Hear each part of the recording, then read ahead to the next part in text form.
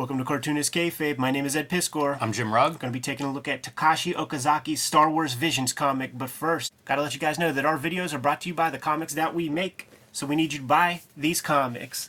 Red Room, The Antisocial Network, Red Room Trigger Warnings, Murder on the Dark Web for Fun and Profit is the name of the game in the Red Room universe. These are the comics that I have out on the stands as of late.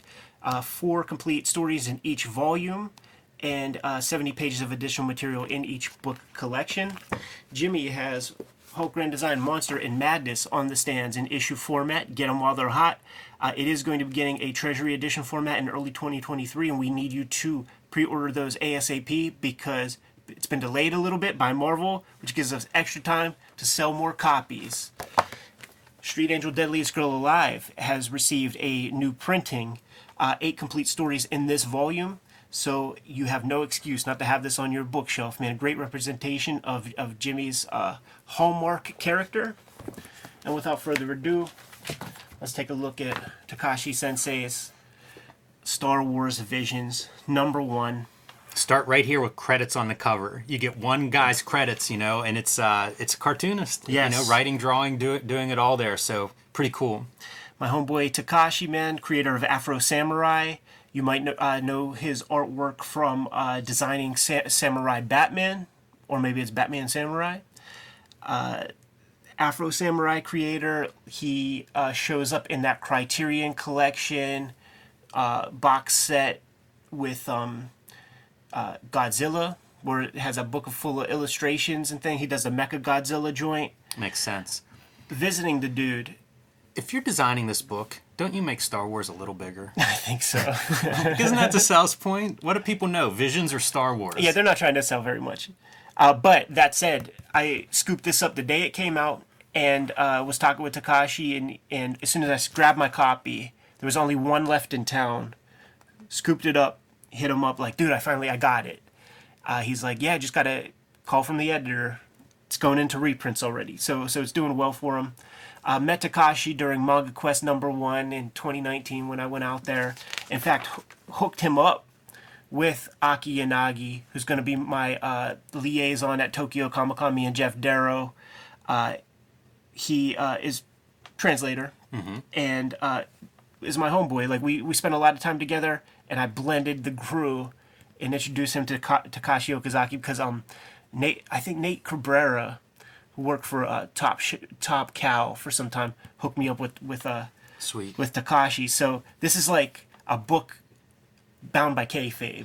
It's nice to see that kind of thing, like relationships that form that way. Yeah. Where it's like we're all hanging out, and here you are 2 years later. We all ate brains together, man, with the CEO of Mandarake. I guess that'll bond you. And Takashi was like, oh, this is torture. They kept bringing him yakitori skewers out. And then me and my homeboy, HB, were like, are we caught in a politeness loop where they're just going to keep bringing food out if we keep eating it because we were fit to bust? And they just didn't stop bringing food. Turtle soup, all kinds of stuff. My homeboy, because they were bringing us some weird shit, my dude was like, I'm happy to eat this, but if they pull out a dick and balls on a stick, I can't eat that, man. Because it was like we're eating spleens and livers and all kinds of stuff. It felt like... That's wild. It felt like... Temple of Doom a little bit, turtle soup, like all kinds of crazy shit. But A5 Wagyu, little cube of that shit, really, really good. Going to Takashi's studio, the dude has a drawing table set up, does the Wacom, Cintiq, all that shit. But to the left wall, there is a shelf above the drawing board where he has every astromech droid that ever made it to toy form, all the way up to like the more expensive kind of Franklin Mint ones. So when I see this element right here, I'm like, oh, Takashi's in his zone. Right. Another piece that was important to Takashi while we were kicking it, Lone Wolf and Cub, giant influence on the dude. You could see it in Afro Samurai, and that has made its way into this production. It's what you want in these comics, right? Like you want the guy to do what he's good at and what he wants to do. Yeah. Because it comes through. Like there's a lot of energy throughout this story, and I think that's a result of, hey, what do you want to draw? Have at it. Afro Samurai begun as a doujinshi. It's one of those things that you like a Chalk on the Forever Man or something, where there were like 1,000 copies, and it just so happened that one of those copies got into the hands of the right person who could expand it and make it much bigger, which, you know, cartoon series, I think some sort of OVA type movie stuff, soundtracks with reputable rap crews, the RZA putting together shit. Like, Tekashi's hooked up, and if you even go onto his Instagram, like, Samuel L. Jackson is always commenting on his shit. That's pretty cool. Yeah. And you kind of have the Afro Samurai. Yeah, absolutely. You mentioned the droids, and the Afro Samurai is like the other half of the team. Totally.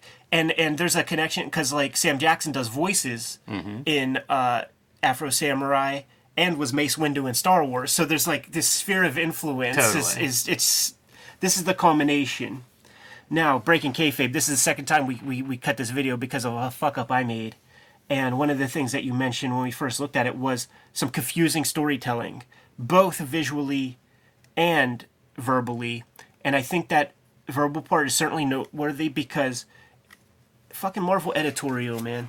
It's all on Aki to get the point across, and clearly there was no polish on the part of the editor in certain pieces because there is some confusing language.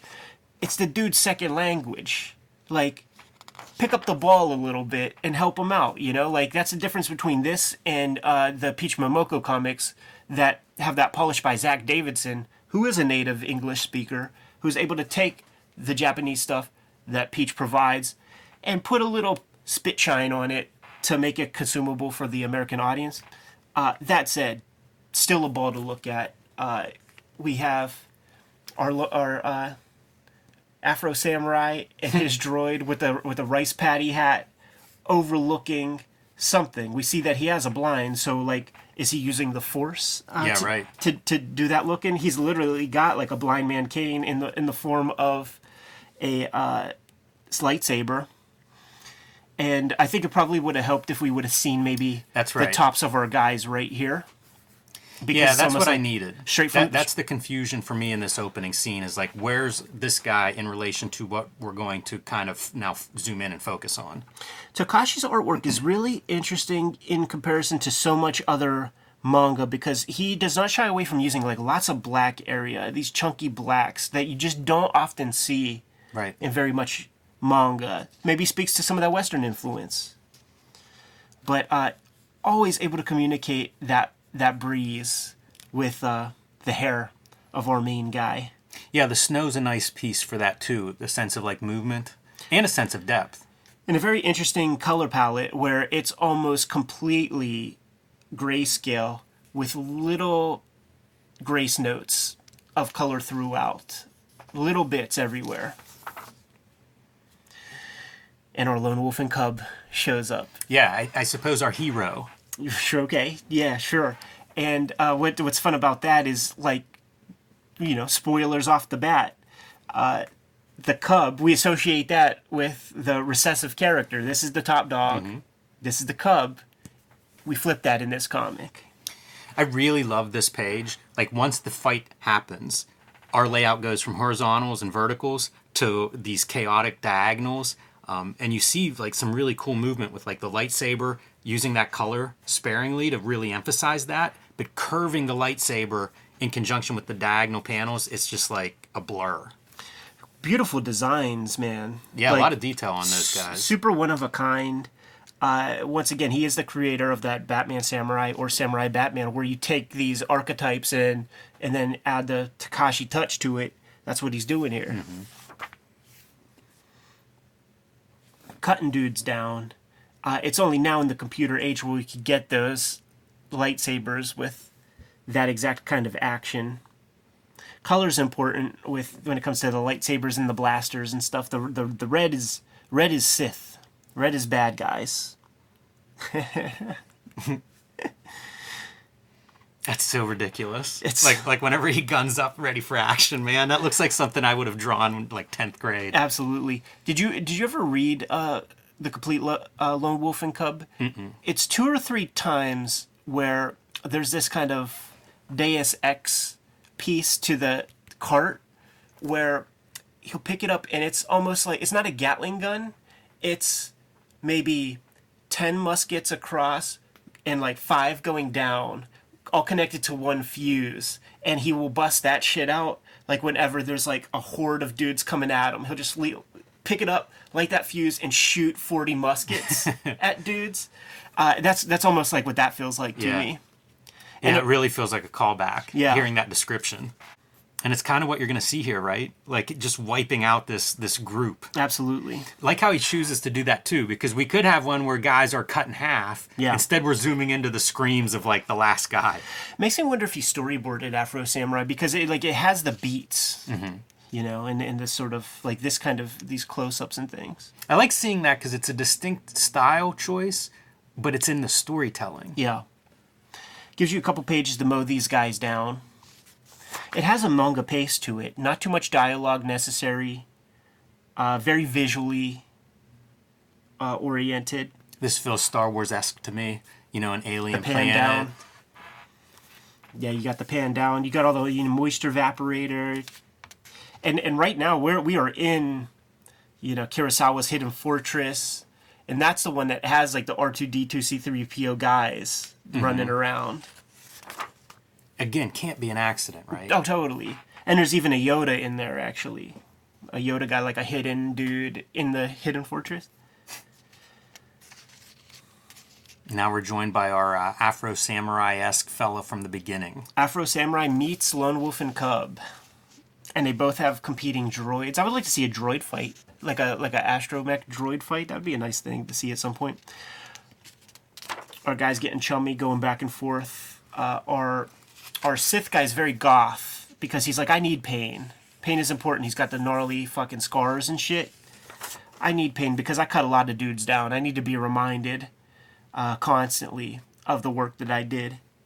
Yeah, the scars are pretty interesting because they look like future stuff where there's like robotic elements in some of them and stuff. Like replace that shoulder joint. And nearly Blade of the Immortal. Right. Talking about the old wars, man. You just trading war stories. As old dudes in Hot Springs will. Yeah.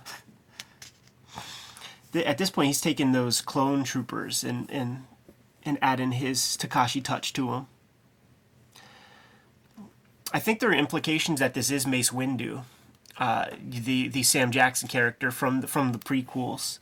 He gets zapped in the movies. That's how he gets dispatched. But in our universe, he's still alive. Miraculously. Yeah.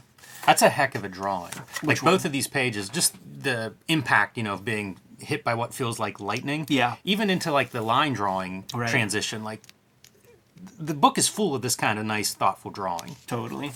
And again, what you want in a book, like it's a satisfying one issue. Yes. This piece right here, I can't help but think of the Jodorowsky Mobius Inkle page where our guy meets like a god, Japanese version. Yeah, and what a calm page compared to what we've seen up to this point. Yeah. As a guy's meeting his maker or whatever, the afterlife, some moment of between life and death. It almost implies there's a tone there. Like this is, the creator of the Force or something. Also great on scale. That bottom 3/4 view of the face, man. Good luck drawing that, man. If I tried drawing this, like these eyes would be floating somewhere. Impossible. Like it's so solid and very well rooted. Makes me wonder if he's got a model for that. It's such a hard angle. Yeah. That's what I hope. Yes. Trace off a statue or something. It's what I tell myself. Yeah. If you learn different, keep it to yourself. As our guys are trading their war stories, some little Ewoks show up and are gambling with our dudes. So cute. Such a weird inclusion. Yeah. You know what it is? It's like, I want to draw all the stuff I want to draw. And I like Ewoks. There's like a bifurcation. There's a line. Like, people who are closer to my age have no problem with Ewoks. But the dudes who are alive to see the first Star Wars in theaters, they cannot settle for that. That is bullshit. That is Muppets.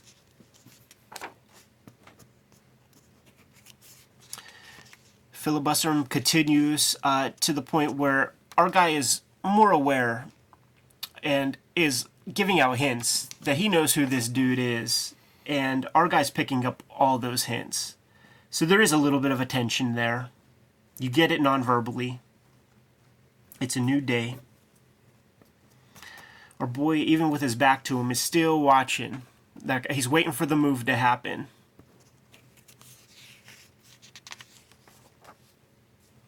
And this was the other point of confusion for me. Sure.